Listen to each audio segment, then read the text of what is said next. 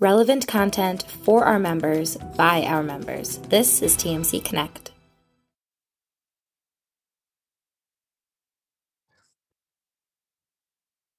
All right. So Keith, are you in Arkansas? I am. Whereabouts? I'm in just outside Little Rock, a suburb. So To the north, south, east, or west of downtown? I am southwest of downtown. I'd be on the way to Hot Springs if you've spent any time around here. I know Rob has the airport.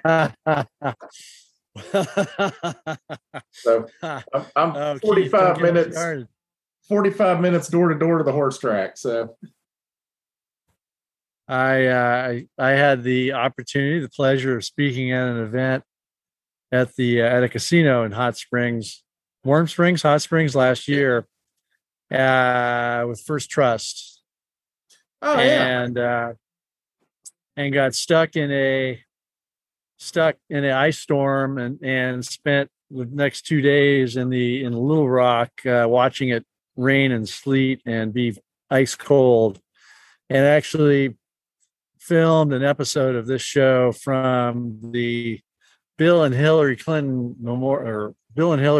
Airport, which was my first encounter with a drug sniffing dog. That's right. So yeah, well, yes. That sounds like you have the full experience. I mean, that's the full Little Rock experience. Yeah, we actually had the state NBA board meeting down at the casino yesterday. So why not? And Rob should preface too, that was his first rundown run-in with the drug dog. So you know, there have been other dogs. There'll be dogs in the background. So Tom, you were asking where I am today.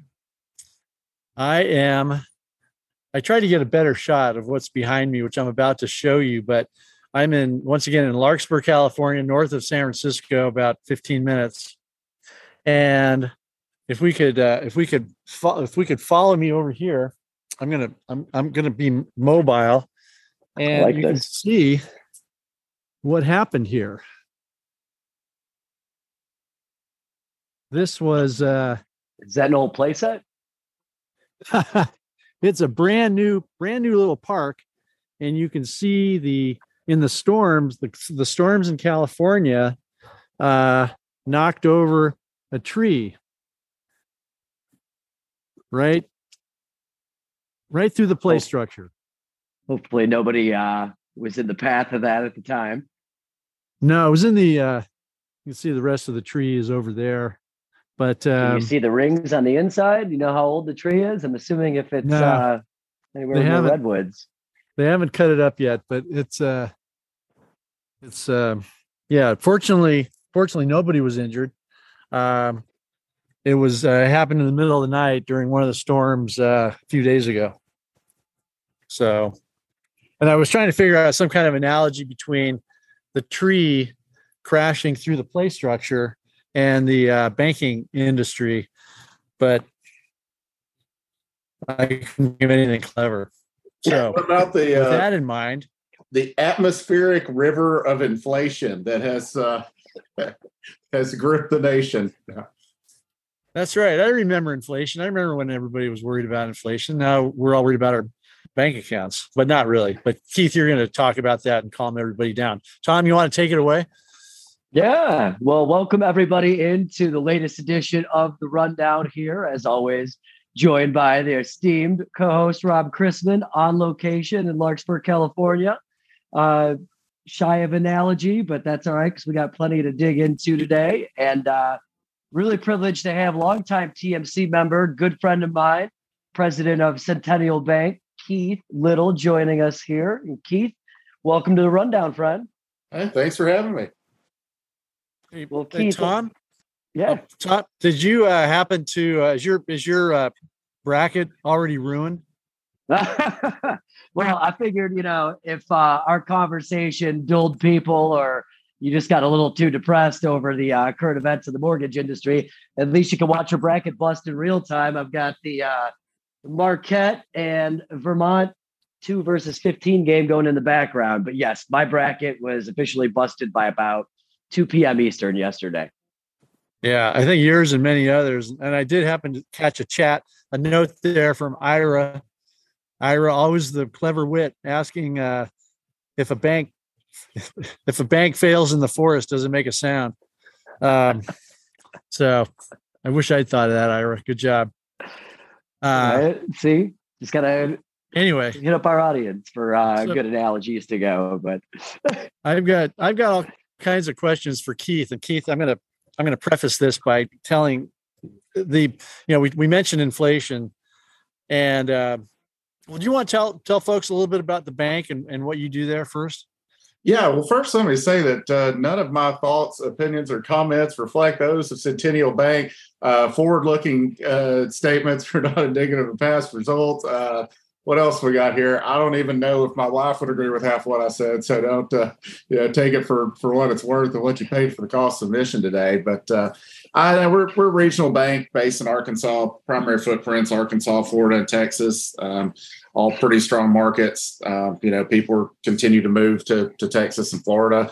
We're one of the better capitalized banks in the nation. It's not always been easy to explain to loan officers why our portfolio rates are not as aggressive as the people across the street. And that's because it turns out that, investment portfolios aren't the only problems in the banking system right now. When you've got loans tied up at low rates and you're upside down, that math only works for so long. And I think that's what we've started seeing. So, I mean, I think this is just one of the problems of Michael Lewis wrote a book a few years ago called Boomerang. I think it was about what happened in the financial crisis. At the end of every chapter, it was like, what this country was left in a room with money on the table and they turned out the lights. What did they do? And I mean, I think that's kind of dig of what we saw the last few years. I think people had made long-term decisions as though the free money was going to last forever. And, it's been so long since we've seen a downturn, people forget that cycles are still cyclical and they still happen. There's a lot of potential moral hazard we've seen in the last week and can talk about, but what a time to be alive. Amen to that. I know Rob's got some more questions, but I want, for interactivity's sake, in lieu of St. Patty's Day, our attendees can follow along. I know I'll be taking a sip every time the Fed or FDIC is mentioned during today's conversation. So this will be a little more interactive of a rundown, but Rob, go for it. I know you got more for Keith. I know how to spell FDIC. Don't put that glass down, Tom. Don't put it down yet. I've got reinforcements ready to go. So one of the things, and we'll get to like the big issues in a minute, but I'm kind of simple-minded, Keith, just in case you didn't know that. But one of the questions that I'm continuing to receive is what is it about warehouse banks? What is my line threatened? Is my warehouse line threatened? And why is it threatened? And these are independent mortgage bankers and small to mid-sized mortgage bankers who are writing, in some cases larger. What is it about First Horizon? What is it about Western Alliance, who also happens to own AmeriHome? What's going on with these warehouse banks? And Keith, you can correct me if I'm wrong, but as I understand it, the issue isn't so much deposits or stability, but it's more the substance and counterparty risk that companies are feeling in terms of having small and mid-sized mortgage banks as clients. Nothing wrong, nothing bad about mortgage banks themselves, but given the covenants and restrictions that are in place with so many warehouse lines, the fact that small and mid-sized and large lenders have been losing money quite a bit. In fact, the MBA just released their figures today. It shows the cost per loan is up over $12,450 now, which is amazing. And so many of these companies are not having profitable months, are not having profitable quarters. And so it's not the FDIC which is stepping in and complaining. There you go, Tom. Come on now. Or the OCC, or the OSS, or the FBI, anyway, we get carried away on the acronyms. But it's the fact that the warehouse banks are looking at these independent mortgage banks saying, you haven't made any money. And, paragraph 3, line number 1 is you need to make money in order for us to have an adequate relationship. And we feel that we are at risk because you have not been making money. And yes, we have these covenants in there and these restrictions and so forth. And we've not exactly turned a blind eye to them, but companies aren't making money. And when a company isn't making money, the warehouse bank is going to tend to look at those with more suspicion and with more scrutiny. Are you seeing that, hearing that? Am I all wrong on that? Should independent mortgage banks be worried about that at all? Well, I think it'd be irresponsible for me to say that somebody should be worried or not. I mean, isn't that what happened last Friday? Peter Thiel tells people that, hey, you need to be worried about this, that caused the panic. It's certainly a problem that people aren't making money. I mean, that everybody's having to just survive until things turn around. I mean, I think January and February were better months in terms of applications and demand. I think we've seen how rate sensitive the customer is, that applications went up in January and went down in February. I mean, what happened in February? Rates steadily marched upwards. We got back down to, a little bit more tolerable levels for everybody in January. And then as they start marching back up, demand starts slowing down. You're seeing, demand pick back up in March so far. I think it's a little too early to figure out what the news cycle right now is going to do to customer sentiment. I don't know how many people on Main Street are following all the news. I think everybody on this call, we're probably watching CNBC more than the average bear. But I don't know how much everybody is following that. But I mean, warehouse lending, which let me caveat again that I'm no expert on warehousing, but this is a short-term play. So the world should look better for warehousers this week, right? The short-term funds started going down for the first time in forever. So at least that should help a little bit. But I mean, it's kind of indicative of what we're seeing in the banking problems is liquidity is the primary concern. But I mean, if I can't speak for, you mentioned too, what in my opinion, good banks that are run by some good folks. And I've known folks at both of those. But, I think they've probably, I don't want to say they've ignored covenants, but also they probably feel a responsibility that if I cut these lines off, I'm killing my customers. And real quick, I mean, Keith, to your point too, it's probably a good week coming up for warehouse banks in general, just to get the phone to pick up a little bit more right now as IMBs think about, where their lines of liquidity are currently allocated. And, if it's not sufficiently diversified, quickly having that conversation internally about, maybe making some pivots just to do that. Yeah. I mean, that's similar to what some of the, I'll send everybody's founder to this week and talking about stuff, but some of those guys, the tech companies were talking about, we've kind of thought differently about keeping all of our cash in one place now.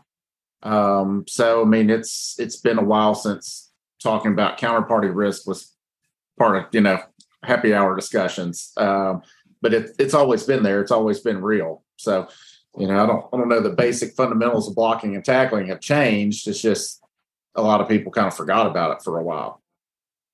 So Keith, I know the FDIC is very involved with what's going on.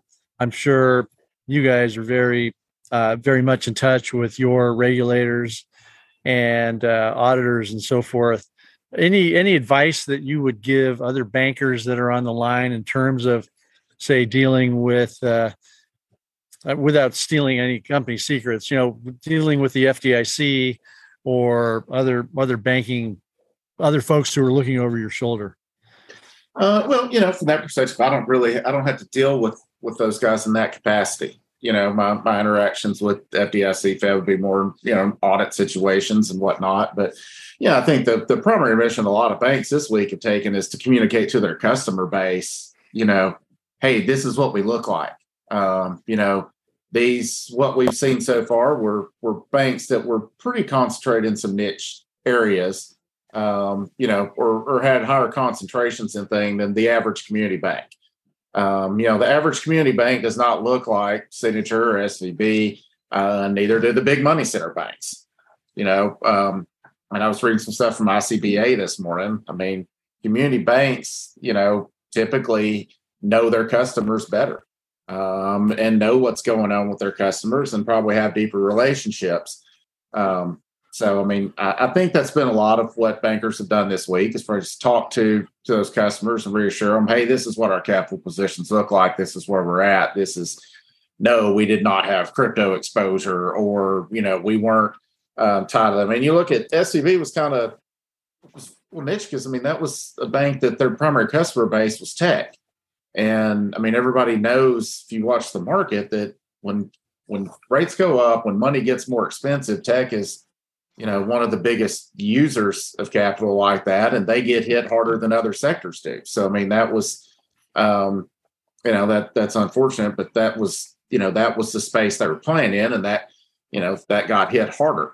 So I think that's a lot of, which, I mean, that's a great theme for the year on customer education. So whether it's first time home buyers or deposit customers or anybody, just going out and telling your story and let everybody know where you're at. Yeah, I think education is counterparty education is very, very important. This is clearly, been made apparent, whether it's dealing banks, working with the FDIC, telling them, what's going on with them, whether lenders, in touch with warehouse banks to say, yeah, I know we didn't make money in whatever month. Here's the plan we have going forward, and being in contact like that is just, I mean, communication is so important. I know that the FDIC, which was formed back during the Depression, I think 1933, thanks, Tom. I worked that in there for you. So 1933 was when the FDIC was formed, and basically put in place the deposit insurance. And the FDIC has done a very good job of that so far. But we ran up against the FDIC limit, the insurance limit of $250,000, and so many folks from Silicon Valley Bank had accounts much greater than $250,000, and so the FDIC's insurance cap basically didn't quite work. The FDIC has come around a little bit last weekend to say that they're going to insure all accounts, which is unusual for the FDIC to say.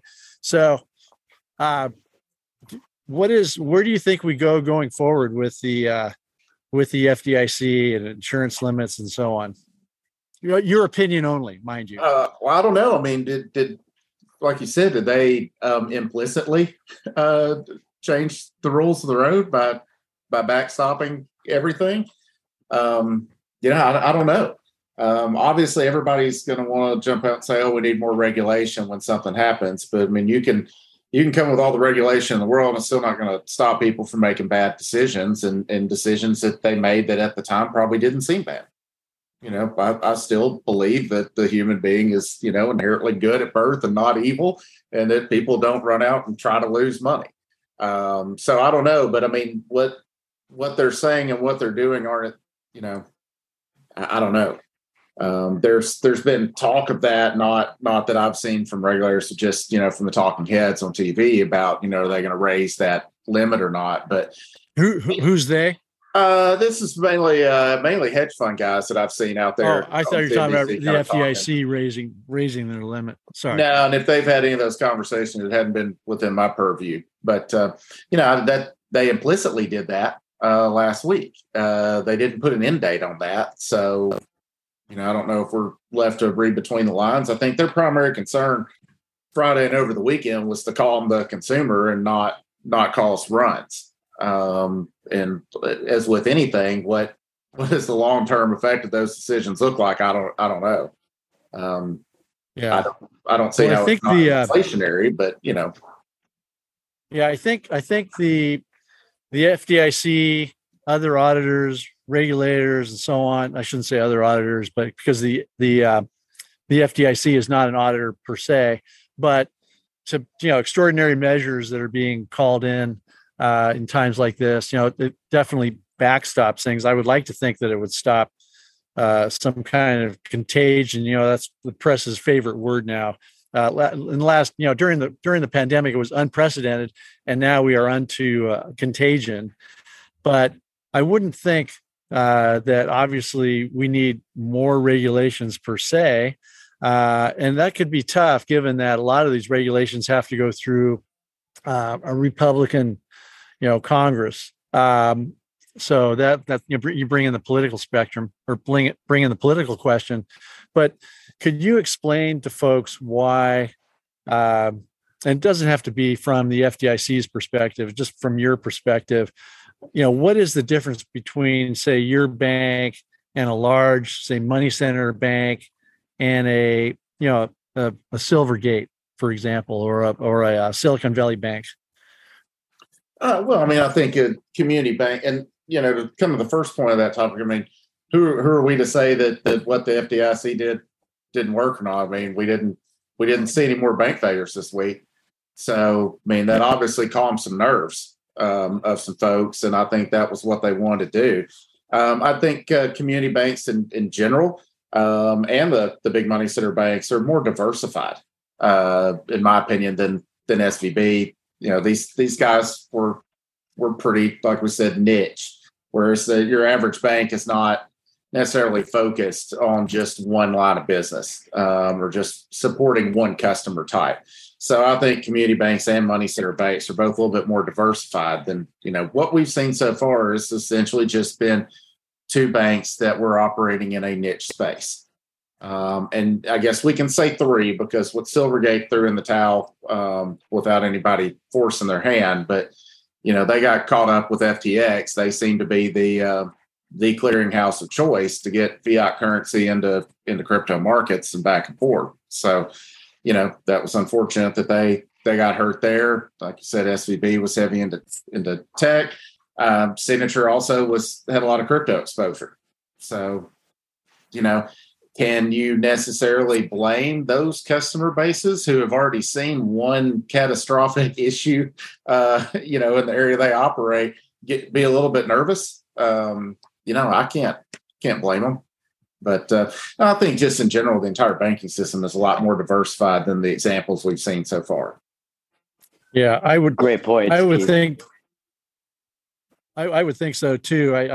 I'm pretty sure the FDIC thinks that as well. With regard to mortgages, which is kind of your specialty, and I know earlier you said you didn't deal with the FDIC very often, if at all, because you are more on the residential mortgage side of things. So, like I say, wouldn't deal with the FDIC. Has the last few weeks impacted your business, the mortgage business, at all? I mean, we've kind of what I said earlier. We've seen increased demand so far in March than we did in February. Haven't seen a big rush this week like you would anticipate in a typical kind of refi cycle when rates move this much. So, hopefully what we're seeing is indicative of a spring buying season, and we're getting back to the good old fashioned bell curve kind of market, and things pick up and people buy houses in the spring and move and whatnot. I think in January, what we saw was people finally were like, okay, rates are higher. They're not going back to a 3 handle. We still need to move. We still want to be in this school district, whatever. And started seeing some activity again. When they went back up 50 plus 75 basis points in February, they kind of, demand stopped. Rates, I think we started seeing, and we'll see what NBA's application data shows, but I think we started seeing applications increase again in March before rates started going back down. So, I'm thinking we're seeing normal activity. I don't know that the average customer out there is following this. This news isn't hitting every TV you walk past, like the contagion from 2 years ago that you mentioned. So, right. I think we're seeing some normalcy, I hope, which is good. That means we've got a functioning, residential market. But I would probably expect to see a lot more demand this week. But, it's like we're living in the prettiest house on an ugly street. It's like, oh, rates are back in the mid sixes, not the upper sixes anymore. So I don't think those kind of moves when we're in this range are going to swing as much as they would have otherwise. Yeah, I would think, the Fed will do whatever it takes. I think that the FDIC will do whatever it takes. And it's been very interesting for me, kind of on the outside looking in, to watch both the Fed and the FDIC work together in trying to thwart, what's going on, because I don't know how often the Fed and the FDIC actually work together in conjunction. Maybe you can shed some light on that, but I think it's important for all these government bodies to work together. Well, and I know Tom's not going to drink if I mention another one, but I mean, you got to lump Treasury in there too. I mean, because they were obviously part of the actions, and I think they're all kind of working together, which that's good, right? That's what we want to see. It doesn't need to be just one entity leading the charge. We need a group of them. It's a big issue. Well, as a courtesy, Keith, to the regulatory bodies out there, a collective quick drink here. But everybody, you're with the rundown. Rob, Tom here. We've got Keith Little, President Centennial Bank, in the house. Obviously, a lot to talk through, but just to kind of close out the SVB, Signature, Silvergate, and even First Republic at this point, want to lump them into a certain degree. Around that discussion, curious your guys' thoughts here. I mean, obviously, Peter Thiel and his Silicon Valley friends spreading word on Twitter. Pretty unprecedented to see $42 billion withdrawn from a bank over the course of 6 hours. Any thoughts to the point of, obviously regular commerce, insured deposits under $250,000 by our friends at the FDIC?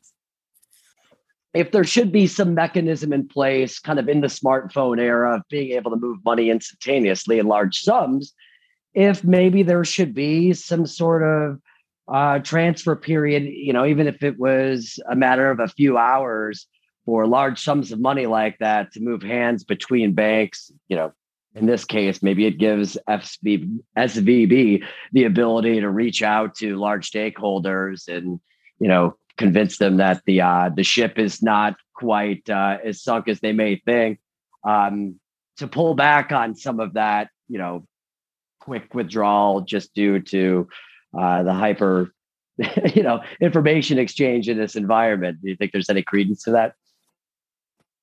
I'll say that I'm just a guy from Arkansas. Okay. So, but yeah, the world is different than it ever has been before, that information can be exchanged that quickly. I mean, what you're talking about sounds like a market trading stop, cooling off period for everybody to stop. And, you had to do that because you got so much algorithm trading out there for a human with a cool head to walk in and say, hey, is this doing what we intended it to do? Or is it just piling on and self-perpetuating?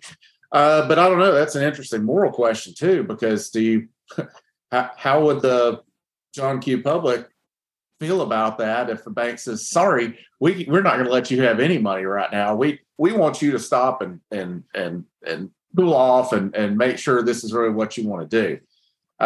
So, I mean, that I'm happy I'm not a regulator right now. I'm happy that I'm not Jay Powell, because I wouldn't want to be in that situation. But that's an interesting moral question. So, yeah. To that point, as I said earlier, the FDIC was formed in 1933 because of the Depression. The Fed was formed, I think, in 1913. And if you go back into the banking crises during the 1700s, 1800s, before the FDIC, before the Fed, before they were set up, I think I should have brushed up on my history, but I think at one point the U.S. government called Jay Gould to help stop a banking crisis. And then, as I said, the Fed was formed in 1913, and then the Federal Reserve in 1933 to help do these things. The question is, I would say that technology has grown by leaps and bounds, and a tweet causing a run on a bank. I mean, when they formed the FDIC and the Fed, they didn't foresee this. So, what changes need to be made, and what does the Fed have to do to keep up? What does the FDIC have to do to keep up? It just the list goes on and on. It's it's not. It used to, in the old days, it used to take all day for a bank line to form outside the bank withdrawing their deposits. Now, it's a matter of a few keystrokes, and suddenly, to your point, you lose millions and millions and millions of dollars in just a few minutes. So, anyway. Well, Rob, real quick, everybody is really grateful for the history lessons of the Fed and FDIC that you've brought to the table this discussion. A lot of concern around my liver. It will be okay. Not my first rodeo. So appreciate the positive support out there in the chat. We will make it through the hour. They're lashing out. Mr. Curley. Anyway, go on. Sorry, Tom. Your good friend Brian Levy also recommended never engage in a drinking game with Rob Chrisman where there's buzzwords involved. You're a glutton for punishment there. And last thing on the topic before we close it out, we always spend a good time around it. But, we know Congress, divided Congress, no expectation that there's any quick movement or movement in general to do something substantial. You touched on the calls for some regulatory curbs in place.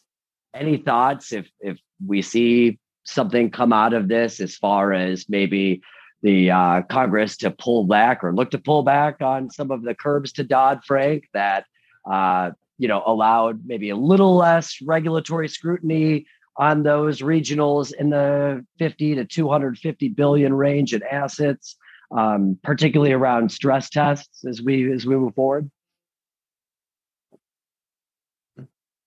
Which one are you looking at? I mean, that was my Stravinsky 30-second question for Rob and put him on the spot. No, I'm going to toss that to Keith. I don't see any less regulation. There's a lot of finger pointing that's going on right now. It's kind of like the 2008 financial crisis or whatever it was called. Brokers pointing at mortgage bankers pointing at rating agencies pointing at investors. There's all, people pointing at borrowers. There's all kinds of blame to go around. I'm sure they'll be sifting through this for a while, but I like to think that calmer heads prevail. I like to think that the FDIC is doing its job. I like to think that the Fed is doing its job.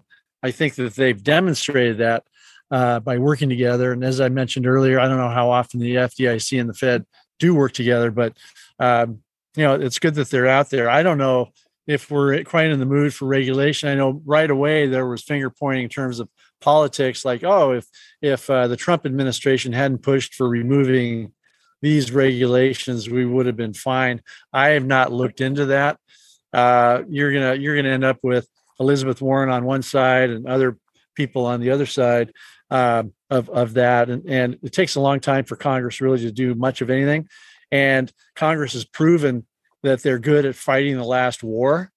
And, I think maybe this is a new war that they have to deal with. And there isn't a lot of time to sit there and contemplate and be wise and look back and look at historical experience. I know that both the FDIC and the Fed are steeped in history, and it would be good to think that they are, contemplating what's going on and given the time to do so, because it will take a while to sift out. But in terms of new regulations, maybe it's just a matter of making sure the old regulations are enforced. Good point. And Rob, to your point as well, like, nobody expects a divided Congress to move quickly. Obviously, both sides have leaned into their talking points. And to your point, stepping back from some of those Dodd-Frank regulations on the regionals in the $50 to $250 billion asset range was bipartisan when it was sent to President Trump's desk at the time. So it's not like, both sides of the aisle don't have some blood on their hands in the process. Exactly. Exactly. Yeah. Well, I'm sure our IMB members out here would love to hear a little bit around, the big announcement from FHFA this week around the LLPA DTI fee adjustments, and deciding to punt that to August 1. Just to unpack that real quickly, from the press release, the FHFA rationale was to ensure a level playing field for all lenders and having sufficient time to deploy the fee. Additionally, lenders not subject to post-purchase price adjustments related to this DTI ratio fee on loans acquired by Fannie and Freddie between August 1 and December 31. This temporary price adjustment exception won't alter any QC review decisions by Fannie and Freddie. Obviously, welcome news to the mortgage lending community as a whole. You've seen in some of the industry publications just today, great that we're kicking this can down the road. Would be that much better if we just killed this adjustment in the first place. But would love, Keith, Rob, your thoughts, reactions just to that announcement this week, and maybe any future adjustments we might see down the line. Yeah, I'm glad we were able to shift the topic off of the the banking crisis and talk about something other than the Fed and other than the FDIC. I know that the MBA has come out and said, in fact, Pete Mills shot me a note that I have in my commentary tomorrow about how a delay. We've lost Tom. I'll talk to Keith. How a delay is good, but sponsored by Wendy's anyway. And but the MBA is pushing for a whole different algorithm. And why even do this now when we're trying to recover as an industry and trying to get this business up and going again and going into purchase season and so forth. So I think it's the MBA views it as a Band-Aid. Maybe not a total fix, but I think it's nice to see. I think that it's good to see that Sandra Thompson, I think, listened to the industry, or people on her staff did. Just like it's good to see, like, Janet Yellen at the Fed, listening to the industry. So, Keith, what are your thoughts? Well, I've made it no secret I was not a fan of the LLPAs. The DTI was probably the most problematic for implementation, but there's a lot of other logical fallacies in that grid that I think need to be addressed. And you already kind of mentioned it. I mean, the timing could not have been worse for them. I will say kudos to them for delaying it earlier. I was kind of worried we were going to hear something. I figured it would probably get delayed and not taken away with, but we probably wouldn't know until like early mid-April. I mean, how many loans have already been priced in with this in the last couple of weeks? But, so I'm glad they pushed it back early. But I think there's a lot of other things besides the DTI that they need to look at in there. I think there's some things that probably that'll look good on the surface, and they cause some issues that could entice people to actually go into a riskier position for the agencies, the way some of those grids are structured. So DTI was particularly problematic. I mean, and I think it's going to continue to be problematic. I mean, if you look at we've talked about how do we underwrite to the gig economy and all this stuff, and I was not a fan of any of the LLPAs. So let's put it that way. So, I mean, this is better than it was, but if you get kicked in the shin instead of stomped on the foot, is that better? They both hurt. So. Right. Well played. Yeah. Well, and Keith, I have to compliment you on being a better man than I am, because you didn't mention FDIC or Fed. You noticed, Rob. Keith was very once, pointed in his choice of words, but Rob has definitely leaned into today's theme to the point where I've had to go back to the third. And just to answer the rumors in the chat, yes, Conway's Irish Ale, Great Lakes Brewery's finest this time of season. If you're not Great Lakes or Cleveland adjacent, I will gladly send you a 6-pack. So keeping on with this briefly, I think when those changes were made, I think there was a lot of talk about how those changes impact FHA business, for example, because every every time an agency makes a change, it has a ripple effect out there in the industry. Just like anytime a correspondent investor has a price change or some kind of policy change, it has a ripple effect because there's a lot of eyes looking at these changes. And so when FHFA makes a change like that, what is the reason and what implications does it have on FHA business and Housing Finance Authority business, and even the jumbo business to some extent? So it'll be interesting. I've been saying kind of under my breath a little bit, or just as an aside, I mean, I've been thinking that I think that, I'm not going to say I saw this coming by the FHFA, but I like to think that they were going to do that, and they have, and now it gives them time, I think, a little bit to really truly reevaluate the situation and think about their actions. So I'm optimistic that here I am going on record. I'm optimistic that I think they will, change it up entirely. I think Sandra. Everybody hold Rob accountable for that. Yeah, there you go. There you go. 40 Central on March 17th. Right.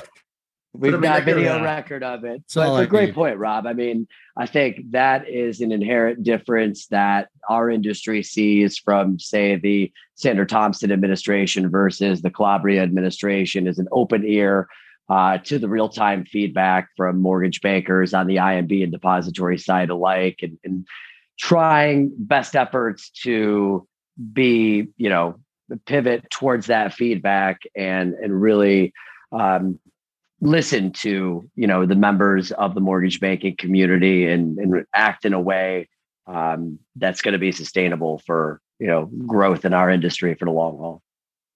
I agree. Yeah, I mean, kudos to them. I'm not going to complain about them delaying something and, to use Rob's words from earlier, calmer heads and going back and reevaluate. Somebody asked, if the LLPAs lead to better capitalization, something I still like. Well, I mean, maybe it'd be nice if somebody told me that's what we're going to do with it. I think there are probably more transparent ways that they could get towards that capitalization. And again, I think there's some logical fallacies in the grids that could have unintended consequences, and it would look like on the surface could definitely have unintended consequences. So, I'm going to hold out hope that Rob's accurate there, that kind of reevaluate that. I mean, if we need to make changes for capitalization, okay, let's do it. And let's just be honest about it. But let's not do it in a way that's punitive to someone that is not posing a higher risk level. Right. Yeah, I agree 100%. And I think the FHFA, I think, has proven a little more nimble in terms of decision making than, say, the Fed or the FDIC. And so I think Sandra will come around and listen to the industry. So anyway, I think great our point here, Rob. Yeah, we're getting on to that point. I knew we would run through this episode. We're getting quickly. on to some point, Tom. Right? It's going to be 5 o'clock somewhere soon, right? But real quick too, you guys mentioned early in the discussion, just a bit of a raise in purchase application activity. MBA released stats earlier this week for final numbers in February, up 4% from January. But also at the same point, home sales down 5% in the month of February from January. Any thoughts between the two of you as far as tea leaves to read upon for what we hope would be a bullish spring buying season ahead of us? I see more leaves. Keith, you're in the trenches, Keith. I mean, I don't. We started off the year in pretty good shape, and then things changed, and then, I mean, it's right before. It's funny because once again, me and predictions, right before Jerome Powell went onto the Hill to say that we're not done raising interest rates and you better beware. Anybody who was predicting interest rates from the prior week, they had those predictions ruined. And then sure enough, we get a bank failure or two, and all those predictions are, it's like a battle plan is fine until the first shot is fired. But I think we've, looking at the demographics, which I continue to think about, there's a lot of millennials out there who want to buy a home. They're tired of their landlord raising the rent. They want to come home to a white picket fence. or, have a nice little place, or have a place at the end of a cul-de-sac where their kids can play with other kids in the cul-de-sac. And they just want a house. So, apartment living isn't for everybody. So I think the demographics. It's not by any means, but I laugh because there was a good stat that we didn't get to last week, and it was National Mortgage Professional did an article, a pair of articles. The top 10 cities preferred by millennials right now. You can imagine they were all the trendy cities out there where you see a lot of our industry conferences Cleveland, held out. That Cleveland was number 11 on the list, Keith. I can't believe it wasn't higher, but Denver, Austin, different California cities, different Nashville, up and comers there. And then they also had a separate report. It was the top 10 most affordable cities for first-time home buyers, which naturally our millennial group would fit into that case in most circumstances. Zero overlap whatsoever. So there is, I think, out there a bit of, I want to be where the action is from a career standpoint and a lifestyle standpoint versus a region that might be more amenable to me trying to get into the market as a homeowner. And there's a bit of a disconnect that I don't have the answer to how you bridge that gap, but interesting trend out there. Yeah. So anyway, we've run out of time. Right. We haven't even placed our bets on week, the Fed move next week. I thought we had. Oh, that's what I was going to ask you both. I've heard a lot of conjecture in national media this week. Some that suppose that the Fed will make no move now as to quell issues from the depository side, but yet still want to make some sort of increase as to not scare the market on how close to a downfall we could be. Rob? I think, once again, predictions, but probably a quarter is a token move. I mean, it's very, very difficult for the Fed to both fight inflation and handle a banking crisis. And for the Fed to be able to do that successfully is going to take a lot of skill. Tom, how many times do I mention Fed? So I think they'll go a quarter. I don't know, but it's only because their inflation is still an issue. Keith, what do you think? What the Fed is going to do? Yeah, I mean, I've put my money on a quarter raise. Maybe hopefully we're wrong, and it's a pause for 2 months and ordered by the Fed. Yeah, see what seems to be the safe bet out there. Yeah, but no, I mean, I think the Federal Reserve Chair has proven that he is not Volcker. If you look at the lessons in the past, Volcker probably took his foot off a little too early. Now I think the last week made his job and everybody on the board's job a little bit harder. On the board of the Fed. Yeah. The FOMC. So, I don't know that it necessarily changed anything. I don't think that a quarter raise next week is going to perpetuate this whole nother round of bank failures or anything else. But inflation's still a problem. Right. What I think, Tom. Tom, do you happen to have like a Zoom call or a meeting with the board of directors or the owners of TMC coming up this afternoon? For you, Rob, I would make them wait a few minutes. So. All right. No, I was actually talking about, what's the name of that beer you've been drinking? Conway's Irish Ale, Great Lakes Brewery, one of their finest. It's not Christmas ale, but it's the next best thing. Looks like so. I got a news story. The Great Lakes Brewery this week may be the play, right? I'm telling you, anybody wants to make a stop up to my stomping grounds, I would be a grateful host. But I do want to drop, just a rumor out there, and we'll see what flight it takes. But many of you know about, our president, COO, Rich Rubinski, making his impending exit from the Mortgage Collaborative. I am happy to announce he has, in part with this move, stepped aside to help start a grassroots campaign. Political action committee is already in place, and hopefully everybody on this call can help raise support. But we want to elevate Rich to the next CFPB director from an appointment from likely the next administration and the presidency. And he has started a super PAC. It's called Franco Gallucci's 529.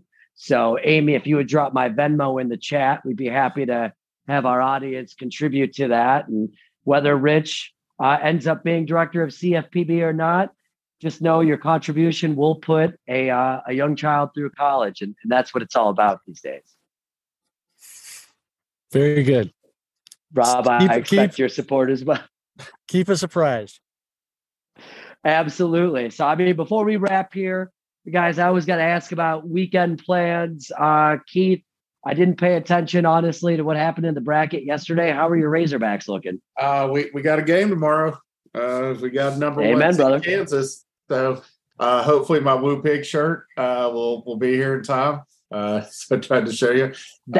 To be fair, that was my $1 million question for today is, what our audience really wants to know is, Keith, who's your favorite member of the Wu-Tang Clan?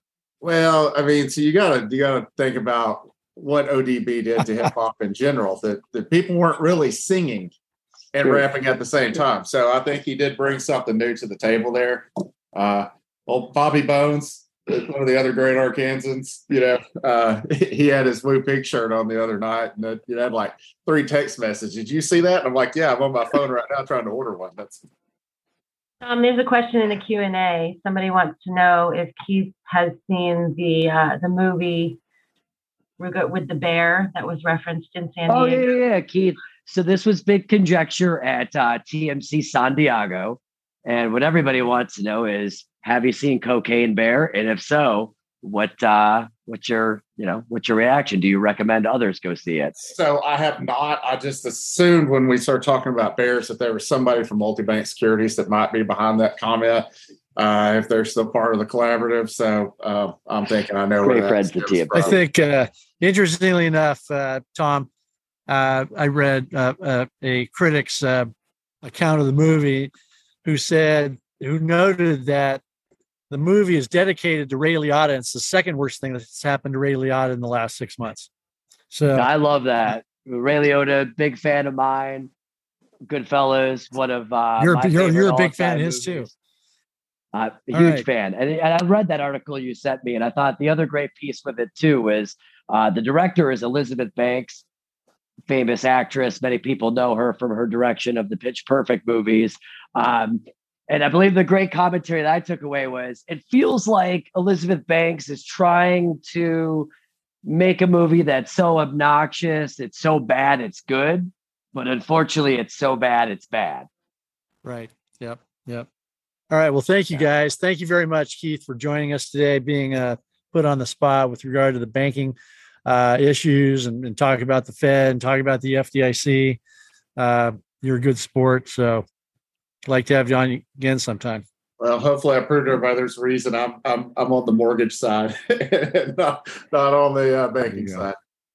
Yeah, all right. Keith is not just a pretty face. And, thank you all for joining. Hope you have a great weekend ahead.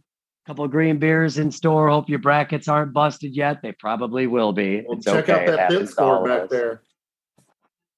Did you miss I don't want to. No. All right, guys. Just torch for the. Everybody have a great weekend. We'll see you next week. All right. Bye. For more information about how you can get involved with TMC Connect and witness the power of the network firsthand, please visit us at mortgagecollaborative.com.